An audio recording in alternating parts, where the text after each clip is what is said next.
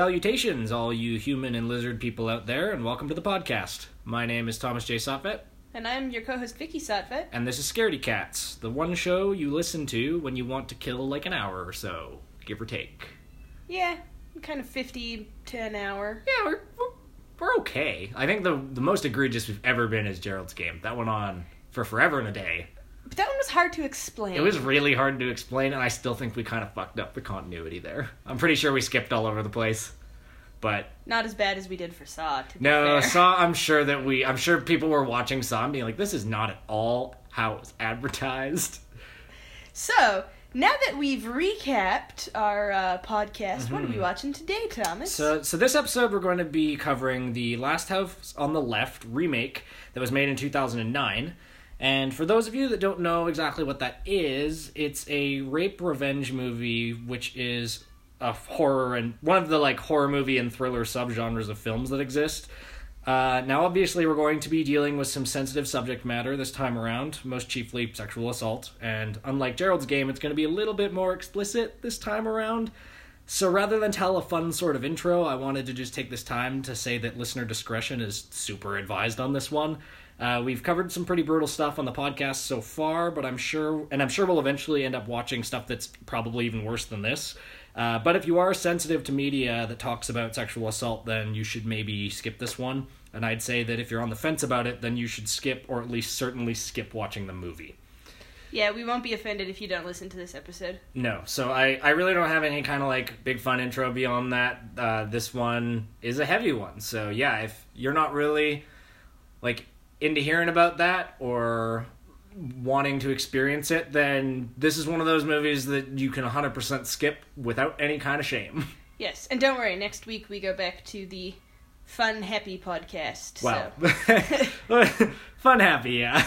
So, Last House on the Left, at least the remake, was directed by Dennis Iliadis. It's Greek. He's a Greek director, primarily known for Last House. He directed a couple of other, small Greek films, but I couldn't find a whole lot besides that. Presumably because they're in Greek. Well, yeah, exactly. It was written by Adam Alicia, who also wrote Cell, which is a adaptation of the Stephen King short story by the same name.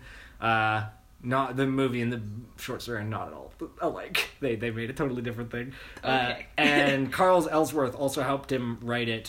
He also wrote the Goosebumps movie, the one with Jack Black. Yeah. I liked that movie. Yeah. It was fun. It was produced by Wes Craven, who of course directed the original Last House on the Left in 1972. Also, of course, famous for the Nightmare on Elm Street series. Sean S. Cunningham also produced it, along with Marianne Madalena. It stars Garrett Dallahunt as Krug. Aaron Paul. Sorry. His name is Krug. Yeah, that's his name. That's Krug. his name. His name is K-R-U-G? Like C-R-U-G. Krug. Krug. Yep. Okay. Yep. Cool. We'll grow to hate Krug. Aaron Paul as Krug's brother Francis, and Aaron Paul, of course, is famous for Breaking Bad. Wait, hang on. Somebody had children and was like, you'll be Francis, and you'll be Krug. I was thinking the same thing. I was like, man, they had mean parents. The only thing I could think of is if Krug is his gangsta nickname, because they're in a gang. So I wonder if that might be it. What gangsters are out here nicknaming people Krug? Well, I don't know. What lions are out here naming one of them Simba and the other one, Mufasa and the other one Scar? Okay, you raise a Sometimes point. parents are dicks. Let's be real. I read somewhere once that the original Swahili for Scar's name, because he's called Scar because of the scar in his eye. His original Swahili name means trash, literally. So they literally named, you are king and you are trash. Man, did you ever think that you'd end up talking about The Lion King in a podcast episode about Last House on the Left? No, but, I'm open to rolling All over the place. with things. But then, yeah, Aaron Paul's in it as Francis, and he is Jesse Pinkman from Breaking Bad. He also plays Jesse Pinkman in El Camino on Netflix. A really, really popular actor now. At the time, I think he had only just done one season of Breaking Bad when he started this, so I don't think it was quite the runaway success that it became. Because I honestly couldn't see him taking this role at season 2 or 3. But he's in the movie. We have Sarah Paxton as Marie, one of the young girls, Monica Potter as Emma, which is Marie's mom, and Tony Goldwyn as John, which is Mary's dad. Ricky Lindholm plays Sadie, which is Krug's girlfriend. She's also Donna Thrumby in Knives Out, which we just recently saw. She's one of the family members. Donna. Who is Donna? She's like the mother of the Nazi child. Right. Yeah. Yes. Yeah, so she's in Knives Out, which is an awesome movie, by the way. We're never going to cover it because it's not a horror thriller, but real good. But it's real fun, and you should go watch it. So anyways. good. It had a budget of $15 million and made at the box office $45.2 million. So it lost money? 45.2. It was made for 15. 15. I heard 50, like 50. Oh no! It didn't lose money. It made money. Yeah. It's always good when your movie makes money. So I have facts about this film, but only 2 of them, and neither of them are very fun. So they're not. Hear your unfun facts. So Thomas. my unfun facts are that Sarah Paxton later in a 2009 Black Books interview after the movie came out revealed that the rape scene took 17 hours to film, which must have just been a grueling ordeal for the actress. I can't even imagine. Probably for the crew at that point, For too. everyone, really. I just feel like that was a bad day on set for everybody. And actually, I recall that the original movie had some misfortune when it came to that scene as well. I think the actresses were treated quite poorly. I'm not quite sure, so maybe don't quote me on that, but like, I could have sworn that I recalled reading an interview that the original actresses in the first one also had a really bad time. So, further to that, Sarah Paxton and Martha McLissack, who is Paige, which is the friend in Last House, have visible bruises on their legs during the motel scene, because that was actually shot after the forest where the rape happens, and the actresses did all of their own stunts, and the bruises were so bad because they were like flinging themselves around the woods that they couldn't be covered up with makeup. Realism, I guess? Well, no, but that scene takes place before the forest scene. Oh, before any of that bad stuff then happens. not realism. Yeah. It's I don't know. Yeah, so those are really the only 2 facts I've got. You're right, those are both unfun facts. They're not very fun facts. I think the only other fact that I learned was that it was supposed to be direct-to-DVD release when it first came out, but the test audiences were so positive that they were like, fuck it, let's put it in the theater. Huh. Alright then. Yeah. So that's all I've got to say, really, before we kind of hop into it here. We're going to be watching it on Netflix. I'm not sure if it's the uncut version or not. However, if you do want to watch this movie, I get the sense that the uncut doesn't really matter. It just makes the rape scene last longer, which who wants that? I don't know. That's a really good question. Who does want that? I know. If you're out there and you want to watch this movie, then don't watch the uncut one, I guess. But I'm not sure which one we're going to be watching. I couldn't find out which version it was. I would hazard a guess that it's the normal cut. It might be uncut, though. I really don't know, because I tried to figure it out by comparing runtimes, but it was really, even that was kind of inconclusive. I'm sure I could have figured it out if I devoted enough time, but I figured it doesn't really matter at the end of the day. Yeah. So, so we're going to be back in a second here when we go watch that movie in our part 2. So that's going to be fun. Well, that's one term for it. Yeah. But in the meantime, stay frosty out there, and we will be right back.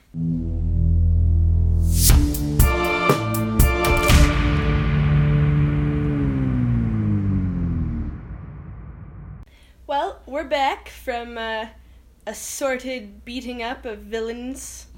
Yeah. Yeah, exactly. We beat him up, and we tied him up, and we left him for the cops. Well, no, in the movie they very much kill all the villains. Oh, yeah. No. We stabbed them, we garburated their hand, we hit them in the back of the head with a hammer, we shot them, we beat them to death, and then we microwaved their heads. Yeah, so we've just got back from watching The Last House on the Left, in which all of those things happen. Yeah! And, again, if you are not a big fan of sexual assault, well, you shouldn't be, but if it disturbs you, don't listen to the rest of this. Well, if you're particularly sensitive to it, I don't think anybody's out here like, boy howdy, here we go. Well... We hope. Again, much like our Nazi warning, if you are that kind of person, please stop listening. Yeah, we don't like you. If you're a rapist, go away and turn yourself in. Yeah. Because that's crime. And get therapy and a new life. Yeah, but anyways, sensitive information ahead. Also, we're going to spoil the movie a lot. That's also sensitive information, yes. We're going to be spoiling the movie. You're going to hear all about it in part 2 now. We're going to synopsize it for you. Synopsize? Yeah, like synopsis. Summarize? I guess that is already the thing, isn't it? Yes. All right. We're going to summarize the movie for you, and in the process, we're going to be spoiling it heavily, and it also does contain sexual assault, so viewer discretion is advised. Vicky, you want to take us away here? Yeah, so we open with the last house on the left, words on the screen, alongside a tree that looks kind of like a screaming face. It's very high contrast, black and white. Yeah, I thought it was a tire tread on like a dirt road. Yeah, it's not clear. It's cool once you figure out it's like a tree and it looks kind of like it's screaming, but like for the first 10 seconds you're like, what? Yeah. Okay, so yeah, we see it's a tree. And then it starts taking us through this kind of weird scene where we're going through the trees and there's lights reflecting off the trees and you're expecting there to be like aliens or people with flashlights or whatever. But then that cuts completely to just a car on the road. Yes, an unmarked cop car with 2 guys in the front and a guy in the back. And they're telling a joke about some hot lesbians. Yeah, and a bunch of men jerking off. Honestly, the cops were not great either. Yeah, they were good. There's not a ton of redeemable characters in this film. The family. Yeah. The family and Justin. The family and the friend. Oh, and Paige. Nothing wrong with her. Okay, 5. Yeah. So. Okay, half the characters in this movie are redeemable. Yes, and then the cop is telling his joke, and then our man in the back, who is Krug. Krug or Krug? I think. Either way, it's a terrible name. Why do you have Krug and Francis? Why is his name Krug? I can't take it seriously. Again, Scar and Mufasa. Who knows? Some parents are mean. Well, anyways, so we cut to Krug in the back seat, and he asks if they can pull over so he can use the washroom, and they're like, "Go get bent, you jerk," or something. And he's like, "Oh, I wish I had a mayonnaise jar to pee in." And they're like, "Well, you're being moved to a maximum security prison." Why a mayonnaise jar? Bottles. Is that not like the quintessential road trip thing, is to pee in bottles? Not. I don't have a dick, man. I don't know. Mayonnaise jars? But who has those in their car? I don't know, but to be honest, I would imagine it'd be easier to pee in a mayonnaise jar than it would be easier, in a bottle. But it's just weird that he's at. I don't know. It's Anyways, weird. He asks for a mayonnaise jar to pee in. A truck comes out of nowhere and hits the cop car. And I was like, really? It's the only car on the road stopped under lights at a railway crossing. How do you not see it? But then it works out that it's all arranged. Yeah, and so out from this other car that's crashed into the cop car, steps Sadie and Francis. And Sadie shoots one of the cops who's, like, crawling away or something. Well, he's, like, kind of conscious. And she's like, that's too conscious for me. And he, like, starts to get out of the car, and she's like, "Bam! No, you didn't. Or don't."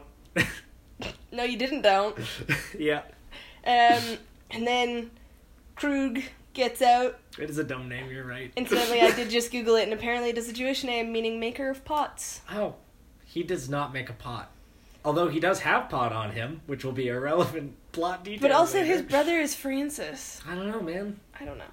Anyways, Krug gets out and he's like, "Hit us a little harder next time, Francis." And then he starts making out with Sadie, who's real mad that he won't tell her she did a good job for shooting the cop. Yeah, she's like, "Did I do a good job? Did I do a good job?" He's like, He's like, "I go pee, Sadie." Yeah, he's like, "I really did actually have to go pee." Yes, and then they have this whole thing where, like, the other cop who was telling the dirty joke is, like, kind of bleeding out, and so they, like, start making fun of him and, like, shove his, like, picture of his children under his face for him to, like, bleed all over. Yeah, and then they start pushing him down, and I don't know if they break his neck or if they just choke him out, but that's the end of cop numero uno. Dos. Numero uno? Well, I was like, dos doesn't rhyme. It was a disaster. There's our cat. For the cops and for Tom. Yeah, it was bad. Anyways, then there's a really big total shift from the cop who's dying to a random overly blue artsy shot of Mary in the pool. Yeah, she's a good swimmer. And it's relevant for all of 2 minutes in the movie. But she's a good swimmer. To be fair, it's actually relevant several times throughout the movie. I guess, yeah. It's a character thing. She's into swimming. Yes. It's important. And so, after some artsy shots of her swimming in the pool, she comes out and she's like, "What was my time? What was my time?" And her mom was like, "It's perfect. Let's go on vacation now." It was a good time. And she's like, what was my time? And the mom's like, I just want to go on the friggin' vacation. Don't worry about the time. Let's go. Yes, and then we cut to John, who's the dad, Mary's dad, in the hospital, and he's with, like, a patient. And he's doing surgery Yeah, or we something. see he's, like, clearly he's a doctor, but the type of doctor that orders around other doctors. Wait, well, a surgeon. Surgeons are in charge of the nurses who would have been in the room with him. But anyways, Right. But I was super confused because it doesn't show, like, the guy who's, like, covered in, like, bandages and blood. It doesn't show his face. It was like, oh, did the cop live? What? And I was super confused until, like... And then it was like, why is the camera focusing on this random doctor? Right. Oh. And then he walks out and Emma's in the hall and she's like, we're supposed to be going on our vacation. She's really big into going on this vacation. Yeah. And so she and Mary are driving. And can I just say, Emma is a mood when she's really happy and cheerful on the phone. And she's like, oh, and you know where my cell phone number is if you need me this summer? Yes, I'm happy to write a reference, blah, blah, blah. And then she hangs up and she's like, God, that woman is the absolute worst. And anyone who has worked in retail or any kind of customer service, yeah. That is the at least once a day on my shifts. I'm like, good Lord. Glad I don't have to deal with that anymore. Yeah, no, I'm jealous. So yeah, they arrive at their vacation home. We see that Dad is asleep in the back listening to his iPod, and it's like, well, you know, where's the house? And there's that sign that's like, road ends at lake. No, but it's supposed to be road ends in the lake. Right. But they've fucked up the planks, so it's lake ends in the road. Right. Right. And they make a joke that they hope nobody fixes it because it always knows when it's their turn. Exactly. They always know when it's their house. And so they head to the house, and it's revealed that Emma's brother was here like a couple weekends ago or something, and John's all upset because her brother is apparently irresponsible, and he's like, I bet he broke the place. Right, but really he just left them a nice bottle of champagne. Well, as John points out, it's a $4 bottle of champagne. Yeah, but it's still champagne and like 2 glasses and a nice card that says like, thanks for letting me use the cabin. I know, John's just clearly like, I don't like Dan. Yeah, I don't know what's up with that. And then we, like, kind of learned that there maybe used to be a son? It's almost not necessary except for the necklace. That's really the only important thing. And it's unclear if, like, he's gone to college, so this isn't the first summer he's coming back, or if he's just, like, dead. Yeah, well, like, I think it's heavily implied he's dead. Yeah, but it's like, yeah, it's alluded to. So yeah, we see John looking at, like, lovingly at this, like, pottery sailboat, sadly, and then the mom looks over at the fridge, and there's a photo of a boy in addition to photos of Mary all over their fridge, and then it goes to Mary, and she's got the necklace that's like, always go for gold, much love your big brother, Ben. So, and you're like, okay, dead child, yes. Or some tragedy child. Yes, and then she goes down to the lake, and I know she's trying to be a professional swimmer, but professional swimmers wear swimsuits. Also, they don't just be like, think I'll strip down to my underwear and hop in to see how fast I am. That is something I, like, this scene and then another scene exactly after this that I'm like... The super unnecessary shot of her redressing just, like, from mid-thigh to her neck. There's a couple things where She's I'm like... She's a teenager. I know, She's 17. I know. And actually, I maybe wanted to bring this up before we get into the whole thick and heavy of the movie, but, like... My kind of opinion on rape revenge movies so far is that, like, they can be empowering as long as they don't ogle the victim in any kind of way. Which this one does. Yeah, a little bit. And as long as they don't, like, serve any sort of male purpose, basically. And I've also seen it, like, being praised as a genre that sometimes does service feminism a little bit. I don't think this movie is one of those movies. I mean, given the fact they feel the need to show a real close-up of a 17-year-old's chest. And that's right where it loses me, really. Yeah. Is like, I'm like, oh no. And then somehow she also magically, like, dries and styles her hair in, like, 3 minutes. So fast. So fast. And she's like, can I go to town and see Paige? And the mom is like, oh, but we were going to have dinner. And John is like, here's $100 in the car keys. Yeah, John's pretty stoked to get her out of here, honestly. He's like, here's the car keys. Here's $100. Bye. Yeah, so it's... Which is a lot of money to give to a 17-year-old kid going into town to hang out with her friend.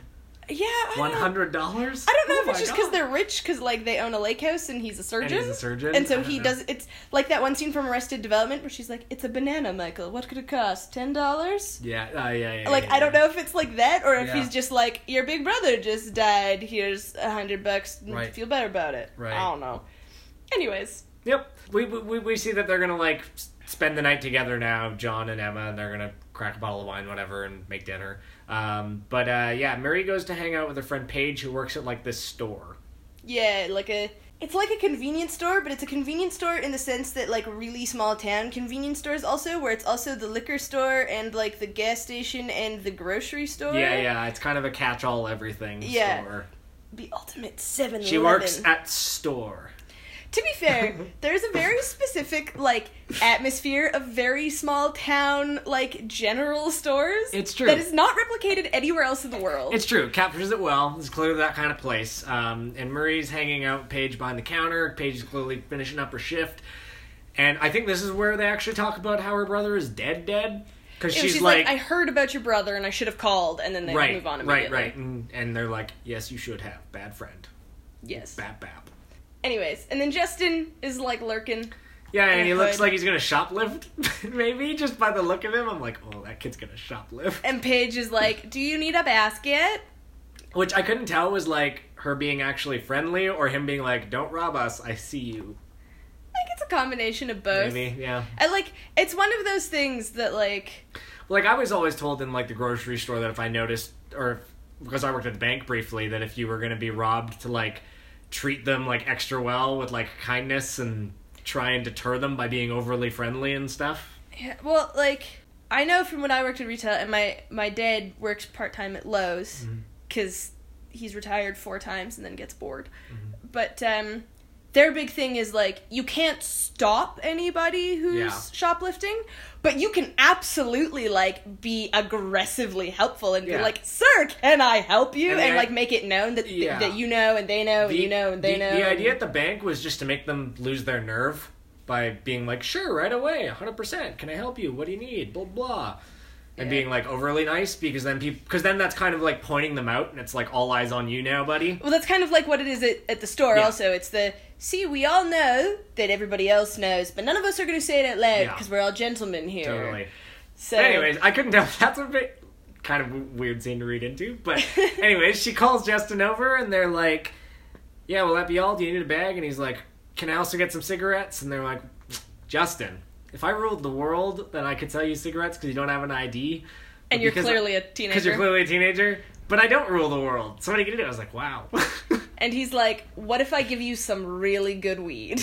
And they're like, deal. Done. And so they here you go. So they put Justin into their car with them. Yeah. And drive to the motel. And he's a creepy looking kid. So who was maybe just about to shoplift from them and want cigarettes. And has weed. Yeah. And then they both decide that it is okay for Paige to go into the motel room with the strange boy they just met the weed. I'm not out here to victim shame, but they don't make responsible choices, realistically. It's a dumb fucking choice. It's not smart. No. But anyway, they're naive, that's fine. And so they trust this guy, and they go to the motel. Yes, and they set up they're too far in the middle of nowhere to have a cell phone signal on their great 2009. Yeah. It's Nokias. like a Nokia phone. It's like, oh no signal. But yeah, so Marie's gonna stay in the car, and Paige is gonna go into the motel. And this is where we get our first jump scare, because clearly some time passes, Marie's hanging out, she checks the radio, and then one of the, like, cleaners smacks on the window for some reason to try and get her attention. Yeah. And is like, is this yours? And it's a room key or something. Yeah, it's like a that. room key, and she's like, no, it's not mine. And then she gets out of the car and is like, Paige has been a bit, and goes into the motel. And Paige is a terrible friend, because she just, like, for the last 10 minutes has just been, like, smoking a joint with the creepy weird boy she just met at the store. They're just hanging out on the bed. They're like, hey, yo, was gonna come get you, but this is good weed. I don't know. It's the premium grade A shit, I think is how he refers to it. And then we kind of set up the, like, no signal, bad signal thing, because the mom calls, and she's like, yes, I know I was supposed to call, blah, blah, blah. I'm gonna stay with Paige tonight, but, like, they're cutting in and out of the call, so... Yeah. And so then Marie's like, I'm going to stay overnight with Paige. Okay, bye. And like, as the signal's cutting out, and so that's what Emma gets. And then Emma's like, okay, I guess our daughter's staying in the town for the night because it's starting to like storm out. And so now we know that the parents are ready to spend the night without their daughter being around. And I think it's at this point that they break out the wine. Yes. Yeah. And then the girls continue to make poor life choices until in walks Krug and his posse. And they're like in the middle of doing Justin over and a makeover, and they've got him wearing his Uncle Francis's shirt, and they've got his hair, and in walks those three. Krug and Sadie and Francis. And Francis. And Justin is just immediately uncomfortable. And Sadie immediately removes her shirt and is like, hi, everybody. Yeah, and she's not wearing a bra underneath. I know. There are a lot of shots of Sadie's boobs in I know, this I was movie. like, sudden boobs. Okay. It's a lot. There's too many boobs, frankly. But it's clear that, like, the two girls immediately know something is wrong. These three other people have been sent to the room and are very overbearing. They've started to hang off of them. And then Krug punches Justin. Justin. Krug punches Justin in the stomach. Yeah. And calls him son. And they're like, this is bad. This is very, very not bad. a good situation. And things get kind of worse and worse until Paige is being, like, fondled by Francis. And she ends up, like, pushing him away and running into the bathroom. Yes, and there's no signal for her to make a call on her Nokia, and she's locked the door, and she's trying to get it out of the window. Yeah, but she can't open it. Can't open it. Too loud, and Francis gets in and knocks her out. And then the movie really accurately demonstrates how difficult it is to actually destroy an old phone. Because nowadays you throw your iPhone down, it's already cracked. You don't got to do shit to it. But he baseball pitches it at the ground and then has to pick it up and do it again. And then has to stomp on it 4 times with his heel. It's true. They were a lot hardier. Yeah. Do you remember back in the day when you could just drop your phone and the battery would fall out and you're just like, oh, just pop that back in, and then it was fine. Totally. Now you drop your phone and it's $200. There's really a reason why the Nokia meme is a thing. They were really quite indestructible old phones. Anyways, and so their girls are kind of bundled out into the car. Yeah, and they break Marie's cell phone as well. Yes. Yeah. And the movie does a really good job in the scene of them in the car of making us feel zero sympathy for anyone but the girls and Justin, who also is just clearly so uncomfortable. Yeah, he's not into being here. Yes, and then so they're driving and discussing what they should do, and both Francis and Sadie are fondling the girls. Yeah, it's weird. I don't like it. I don't like it either. But also, anyway, everyone in this movie uses names. Yeah. Every third sentence it's true. Has a name. It's almost like a Agatha Christie novel, where it's we're aware we have 10 characters that are all participating in this conversation, so we constantly need to be said Mr. Johns, said Mr. Smith, said Mr. But it's weird in a movie because you're familiar with them, and it'll be in the car alone, I think he says Mary and Paige 4 times Well, each. I thought that him calling them by their names was an intimidation thing.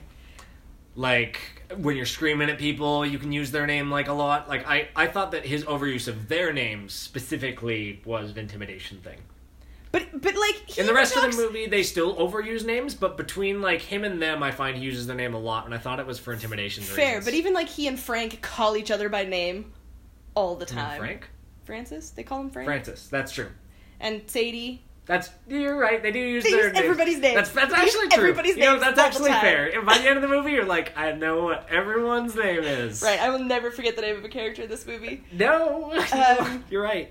You're right, I had no problem memorizing every single character in this movie. Normally I really struggle when it's here's a bunch of characters all at once. But maybe one of them's Brenda. But yeah, or Rhonda, I don't know. But for this movie, I will never mistake them. Yes, Watch me fuck that up in 5 minutes. Countdown is on. All right. Mary and Paige are both really determined to escape, which is nice. Yeah. I did appreciate that they weren't just oh no. No, both of them have a thirst for life. Yeah. And so we see Marie kick a cigarette lighter so that it starts charging. Yes. And then a little while later, as they're driving along the highway, they're not sure where to turn to get onto the highway, and Marie's go left. And they're cool, sounds good. And you can clearly see that she's trying to guide them towards her parents' place. Or people of some description. Yeah.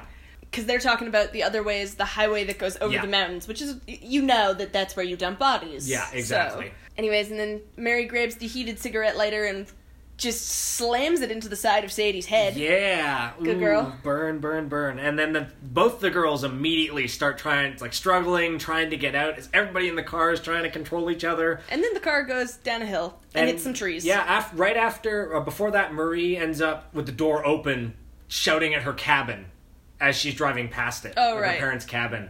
Like, she ends up, within view of the cabin, screaming at it, and then they pull her back into the car. Right. And then they go off kind of the rails and crash in the forest. Yes, and the cinematography in the car crash scene is actually really good. The way it, cuts back and forth between each angle of the tree it's going to hit next. It is pretty action-oriented, and you also kind of, know where the car is relative to space. Yes. Yeah. Anyways, and then they all kind of clamber out one at a time. Yep. Yeah, it's Paige crawls out, and then she gets up, and she gets hit by Krug, and then... Frank gets out with a clearly broken nose. Yeah, and he's got a badly broken nose, and Sadie gets out and kicks Marie. Yeah, because her face will scar now. Yeah, because she's got this giant-ass burn in the side of her head now. Good, she should. She should. And this whole time, Justin, from now until to the rest of the movie, actually... Justin looks like he is on the verge of tears. Oh, yeah. Which I think is a really good way to demonstrate, he's a victim as much as the girls are. He's also a teenager who doesn't want to be here. But you also sympathize because his dad is clearly fucking insane. Exactly, yeah, no. And if he stands up to him, he's gonna die. He looks like he's either going to start crying or puke. Yeah, he can't both. He can't decide if he's going to cry or puke. Yes. But anyways, so Sadie jumps on top of Marie and starts to choke her. And then we see Paige grab a stick, and she stands up, and she hits her in the back with a stick, and then turns around and takes off. Yeah, Paige tries real hard. She gives it, man. And she almost gets there. She almost gets to people. We can see them. Yeah, she falls and she sprains her ankle, and then she limps to a logging site, and there's a lot of really loud noises going on, so her screams are being drowned out. Yes, and then unfortunately Sadie and Frank catch up with her and drag her back. Yeah. And again, there's a really unnecessary shot of a teenager in a real lacy black bra. Yeah, that's where the movie loses all possibility of being feminists or just something to say. Not for the male gaze. Yeah, but it's anyway. We'll get into it more in the ratings, but yeah. But yeah, it kind of lingers on her a little bit as they're pulling her away, and then things start to get worse and worse and worse. Yep. Krug stabs Paige.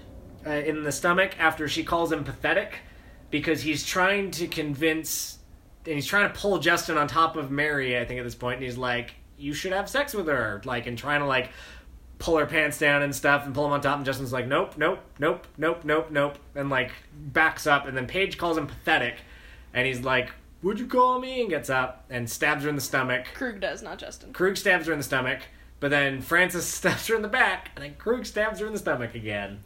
Yes, and then she's just left to, awkwardly die. Yeah, bleed out on the ground. And then Krug brings Marie over. And this is where things are going to get, way worse. So, heads up. We won't go into as much detail on this part as we do. Not normally, no. But, Krug's, holding Marie over and's tell her everything's going to be okay. Tell her everything's going to be fine.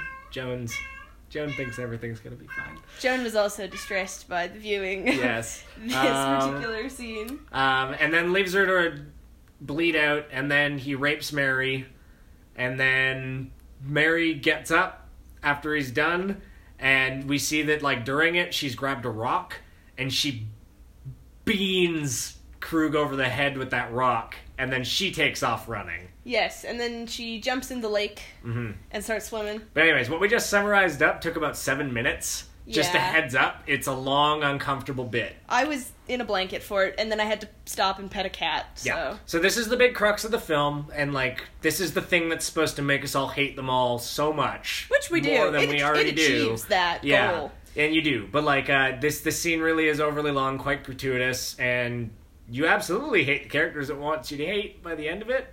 Yeah, anyways, so Mary is swimming away and they're trying to shoot her, and I liked that her swimming was a strength and not just a random thing at the beginning. That's true, yeah. She did start swimming quite quickly down the river, a lot faster than your average human being would.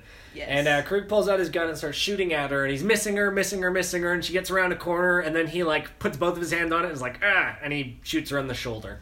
Yes, and then there's a weird 5 seconds of trying to make Sadie suddenly sympathetic, because it starts to rain, but then it looks at Sadie, who is, like, looking out over what she thinks is Mary's body, and, like, you see a single tear in addition to the rain.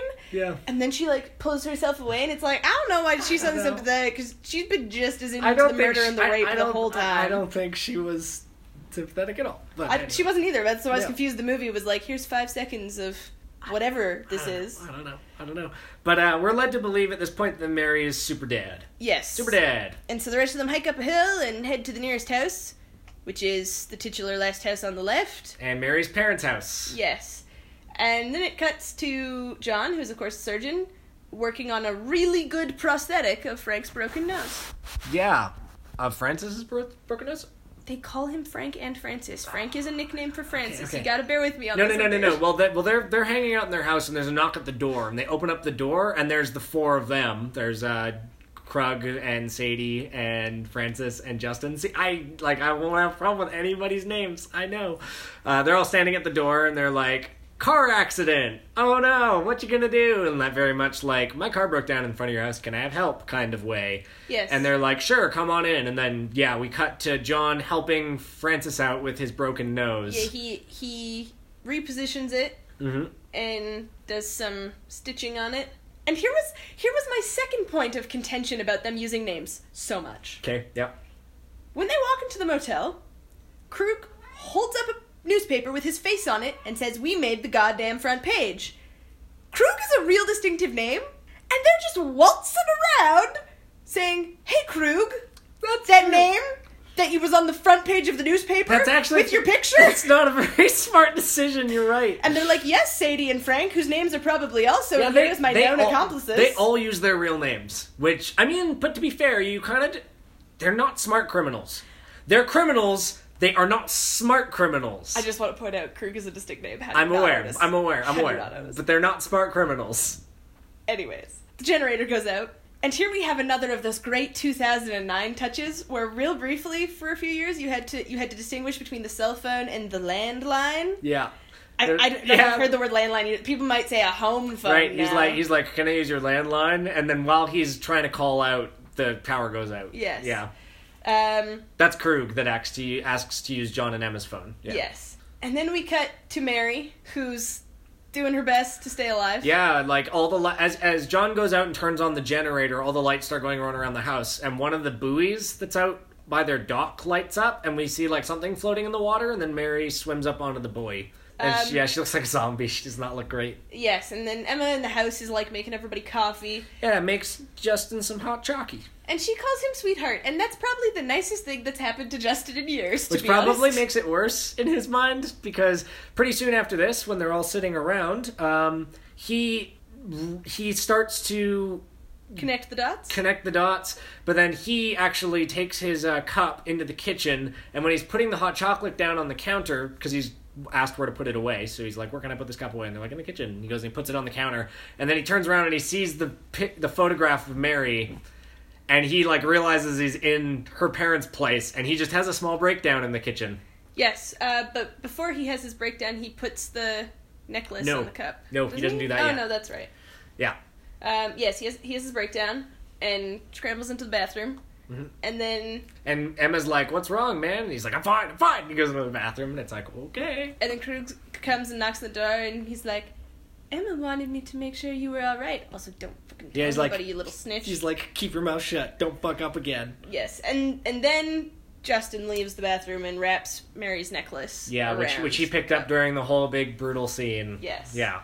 So this is clearly, at this point, him trying to be like, I'm sorry, or like tip his parents off. Tip them off in a way that won't also get him immediately murdered. Totally, yeah. And I like through all of this how even though everyone is perfectly nice to Emma, she's clearly got that bad juju. She knows. The entire movie, the moment that Emma meets these 4 people, she fucking knows.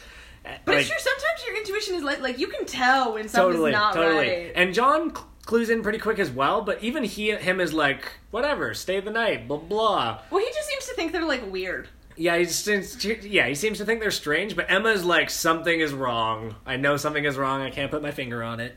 Yes, so they show everybody off to the guest house. Yeah, Emma brings them to the guest house where to stay for the night, and Francis ends up commenting as she's leaving them in the guest house that he thinks that she likes him. In the same way that, like, men in their 40s leaving the pub think that the 20-year-old was flirting with them for smiling. Yeah, like, it's that...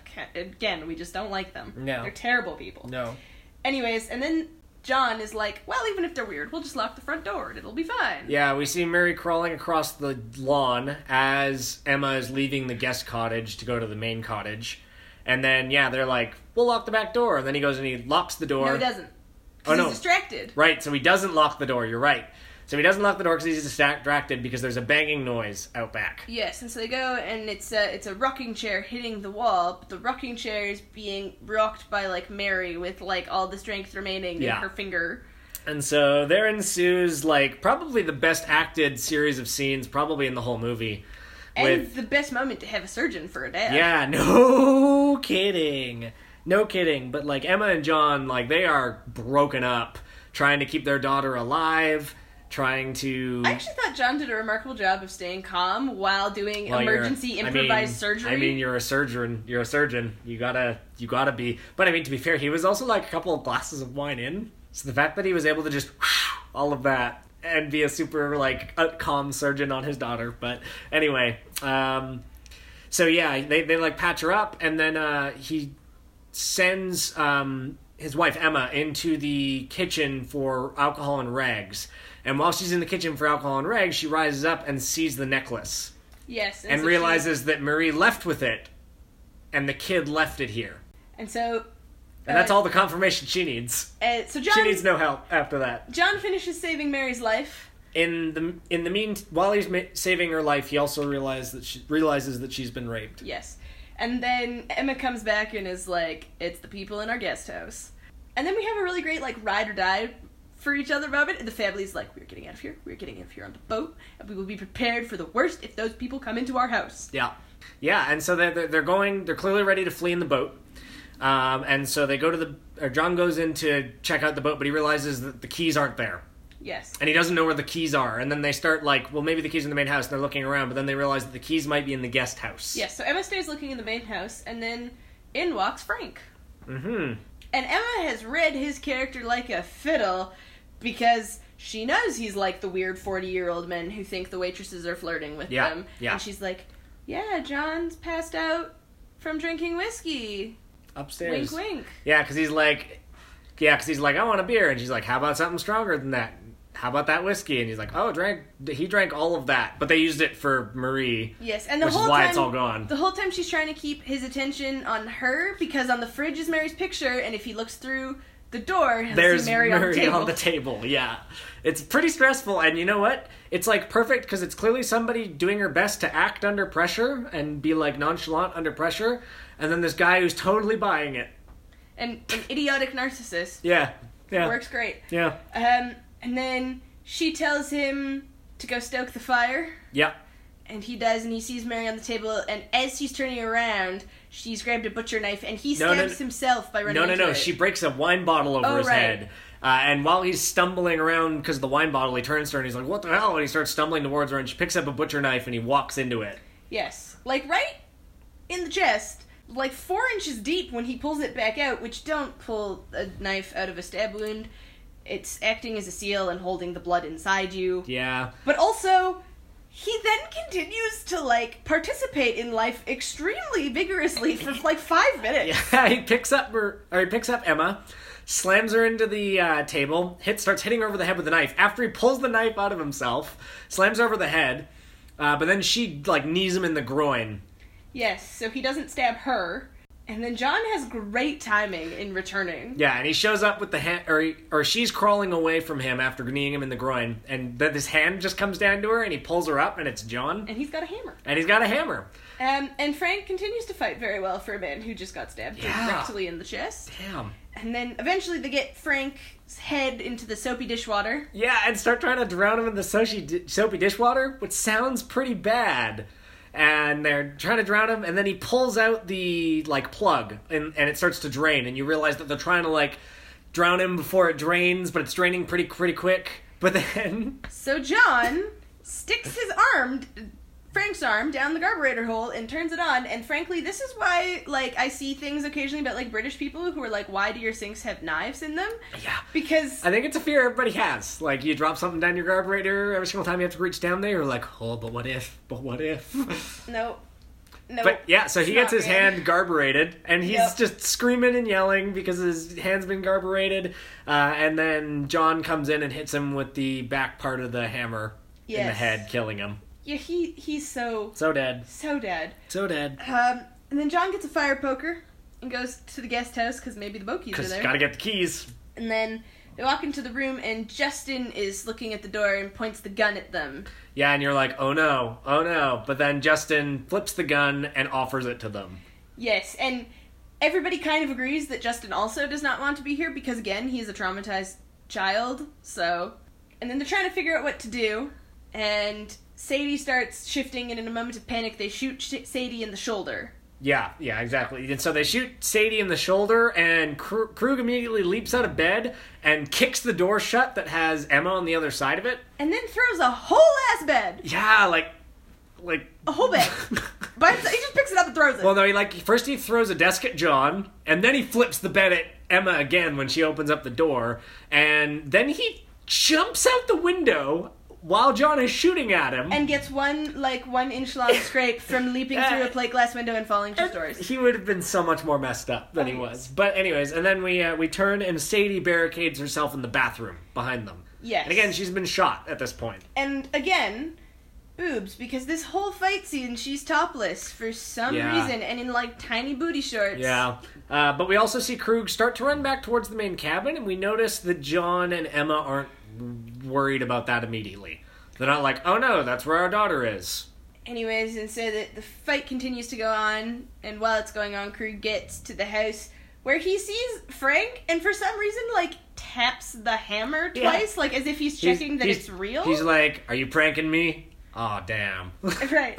And then Justin joins the fight in the bathroom and tries to leap on Sadie. Tries, and then he gets pushed into the bathtub and then hit in the head with the pole. Yeah, and then Emma, of all people, turns out to be a great marksman and shoots Sadie right through the eye. Right through the eye. Bam! And we had to watch that effect 3 times before Tom could determine if it was a good effect or a bad effect. Still on the fence. But anyway, it was a good effect. So she falls to the ground and we're like, great, just one left. John puts Emma in charge of looking for the boat key in the guest house, her and Justin, and he's going to go back to the main cabin. Yes, and he takes the fire poker with him. And there's a really great kind of cat and mouse in which he enters and he's going slow, he's trying to not make noise, he's looking for Krug, and eventually he says, where are you? Come out. Yeah. And Krug starts trying to taunt him, and John shows remarkable restraint in not giving away his position. No, he does not respond. He's advancing really, really slowly, and I was saying to Vicky, you gotta give the parents props. They do kind of go into army mode. Yeah, well, it's ride or die, man. Yeah. But, so they kind of he's headed up the stairs, and Krug is continuing to taunt him, and John's just kind of inching forward, swinging around hallways to see if he's there, and then enters the main room. And I think we go back to the boathouse, and we see Emma go up to the boathouse and open up the, tarp on top of the boat, and it's revealed that Marie's been squirreled away there. Yes. Justin comes down to the boathouse, and Emma points the gun at him, but then it's like, oh, it's you, traumatized child. Yes, what's up? Traumatized child. And then Krug and John finally get into it. Yeah, they start fighting because Krug opens up the window pointing to the boathouse after being like, oh, your wife's in the boathouse. And so John comes up to this vacant bedroom and just sees that the window out to the boathouse is open. So he runs over to the window and he's like, no! But then a lightning strike reveals that Krug is hiding behind the door. Yes. And he jumps out. Again. Sucker punches John. But, I think Krug might be a gorilla or maybe a superhero because he, bodily picks John up several times. At one point, he demolishes an entire, hardwood bookshelf. Yeah. And then he throws throws John directly through a banister. Yeah, he's sort of a scary man. But, sort of. Yeah. Sort of a scary man. But he starts... He beats up John and ends up throwing him off the second story through a freaking bookshelf and into the ground. Yeah, it's bad. Brutally. It's bad. And he heads down the stairs and starts beating up John with the fire poker. And he starts taunting John, and then he starts to describe John's daughter's rape to him. And while John's lying on the ground, he looks over and he sees the boat keys in a vase that's fallen over. And no, in the champagne glass. Right, in the champagne glass. Right. Krug's like, do you want to hear this offensive thing? And John's like, no, I want to hear you beg for your life, and hits him in the side of the head with a whole table. No, it's a table leg. Right, a table leg. John is a reasonable man who is not throwing whole pieces of furniture That's around. true. And clocks him upside the head with that and starts to kind of go towards the keys, but then Krug ends up with the fire poker around his neck and starts choking him out. Yes. And then Justin shows up. With the gun to the back of Krug's head. Yes. Making that click-click noise that everybody knows means there's a gun pointing to the back of your head now. Yes. And Krug is like, now son, I'm not mad. Which you know is the biggest lie that has ever been told. 100%. And he's like, she turns around and he's like, well, you picked a hell of a time to become a man. And Justin's like, I'm going to end this. And then tries to shoot him, but the gun is out of ammo. Yes. And then Krug demonstrates exactly why Justin is afraid of him in trying to stab him to death with the fire poker. Yeah, he starts to impale Justin on the fire poker against the wall. But in this time, luckily... Emma and John. Right, I think Emma shows up first, though, and she hits Krug over the head with the fire extinguisher, and then blows the fire extinguisher at him, and then John shows up with the fire poker and starts beating him from behind. Yeah, they just kind of take turns. And the two of them just go to town on him. It's like those videos you've seen of, like, the two guys with sledgehammers driving stakes in. Yeah, it's like, they go to town on him with Emma striking the final blow, cracking him over the head with the back of the fire extinguisher. It's a good team beatdown. It is a good team beatdown. And then we cut to the boat, and Emma and John and Mary and Justin are there, and they're all wrapped up, and they're headed, and there's the beautiful piano music kind of playing as there's flashes of the beautiful ocean property, and then them in the boat, and the beautiful ocean property, and then it starts to show up-close skin being cut with a box cutter, with the beautiful piano music, while he's, like, cutting skin with a box cutter. Yes, and then we learn what John did before they left the house, which was somehow with the box cutter paralyze Krug from the neck down. Which is, like, absurd, but real badass. Yeah. To be able to do that. He's like, I didn't have any duct tape or anything to hold you down, so I paralyzed you from the neck down with this box cutter. And then he moves Krug's head into an open microwave. Yeah. And turns it on. And leaves. And Krug's head, and he leaves. He doesn't even stick around to see it, but as he's walking away, Krug starts to scream, and then his head just explodes, which is not how microwaves work, but it's satisfying. And then the movie ends. And that's it. That's the movie. So that is the Last House on the Left 2009 remake. A doozy of a film it is. I don't know, good or bad. But we're going to talk about that now. So on a scale of 1 to 10, Victoria, how well made was this movie? Probably an 8. Mm-hmm. I thought the effects were really good. Yeah. The lighting's good. The choreography is good. Yeah. I think I would give it an 8 as well. The choreography, the violence feels all realistic except for Krug whipping around furniture like it ain't no thing. Whole bed. He throws a whole bed. So besides that, like, there's some good cinematography and stuff from, like, a filmmaking standpoint. It's a well-made movie. Like, yeah, I was never bored. Fair. So, yeah, an 8 for me as well. So now on a scale of 1 to 10, how much did you enjoy it? Enjoy is a strong term. Mm-hmm. It's weird. I didn't actually enjoy, like, any part of this film. I thought it was well acted. I was gratified in some way to see these people die. Mm-hmm. Like, I felt I wasn't in any way distressed that they died. Mm-hmm. I don't know that I enjoyed myself particularly. That seems fair. So if you had to assign a numerical value to that emotion... I can't. It's not even the right emotion, like, to assign. So, like, a 5? Sure. Because that's, like, middle of the road, right? Sure. Can't decide. Maybe a 4. 4. Okay. But, So, like, only to the second half after the brutal scene. Yeah, it's a little much. Because that was, like, negative 50. I enjoyed that. Yeah, that's a little bit much, for sure. For me... A 4 actually seems fair to me. I think I agree with you on that. Like, it's a gratuitous movie, and I don't feel the need to probably ever watch it again after this podcast. But, like, did I hate watching it? No. So that's kind of my thing. The big scene, the big controversial scene is overlong, and I don't like how much it objectifies the rape victim. Yeah, that's not great. That's not cool, movie. Don't do that. So don't like that, but, like, I don't know, the entire second part is good. Yeah. So, which I think is the point of rape revenge it movies. is. So now on a scale of 1 to 10, how scary was it, Vicky? Again, I don't know that I can decide. So 5? Well, no, because, like, I at times was deeply disturbed, and I at times was distressed. I don't know that I was actually, like... Afraid? Frightened? Mm-hmm. You know? Mm-hmm. Yeah. So... Some tense moments when, like, John's upstairs trying to find Krug. And right, but, like, even then, I wasn't, like, afraid. you weren't on the edge of your seat. No. So 5. Yeah, Okay. I guess.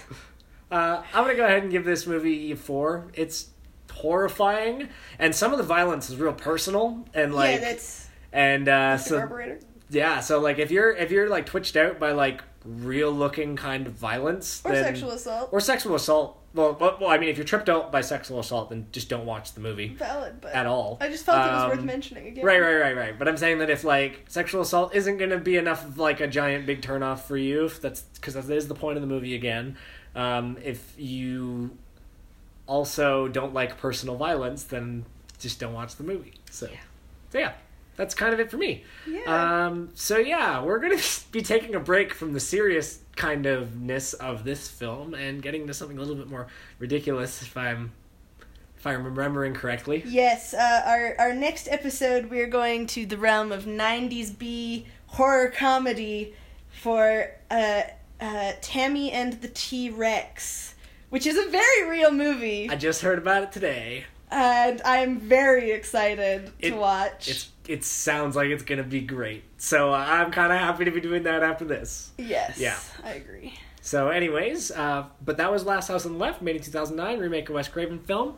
And until we come back with that other movie that we're going to be watching, this has been Scaredy Cats. I am Thomas J. Sotvet. And I'm Vicky Sotvet. Thank you, good night, and be cool to each other.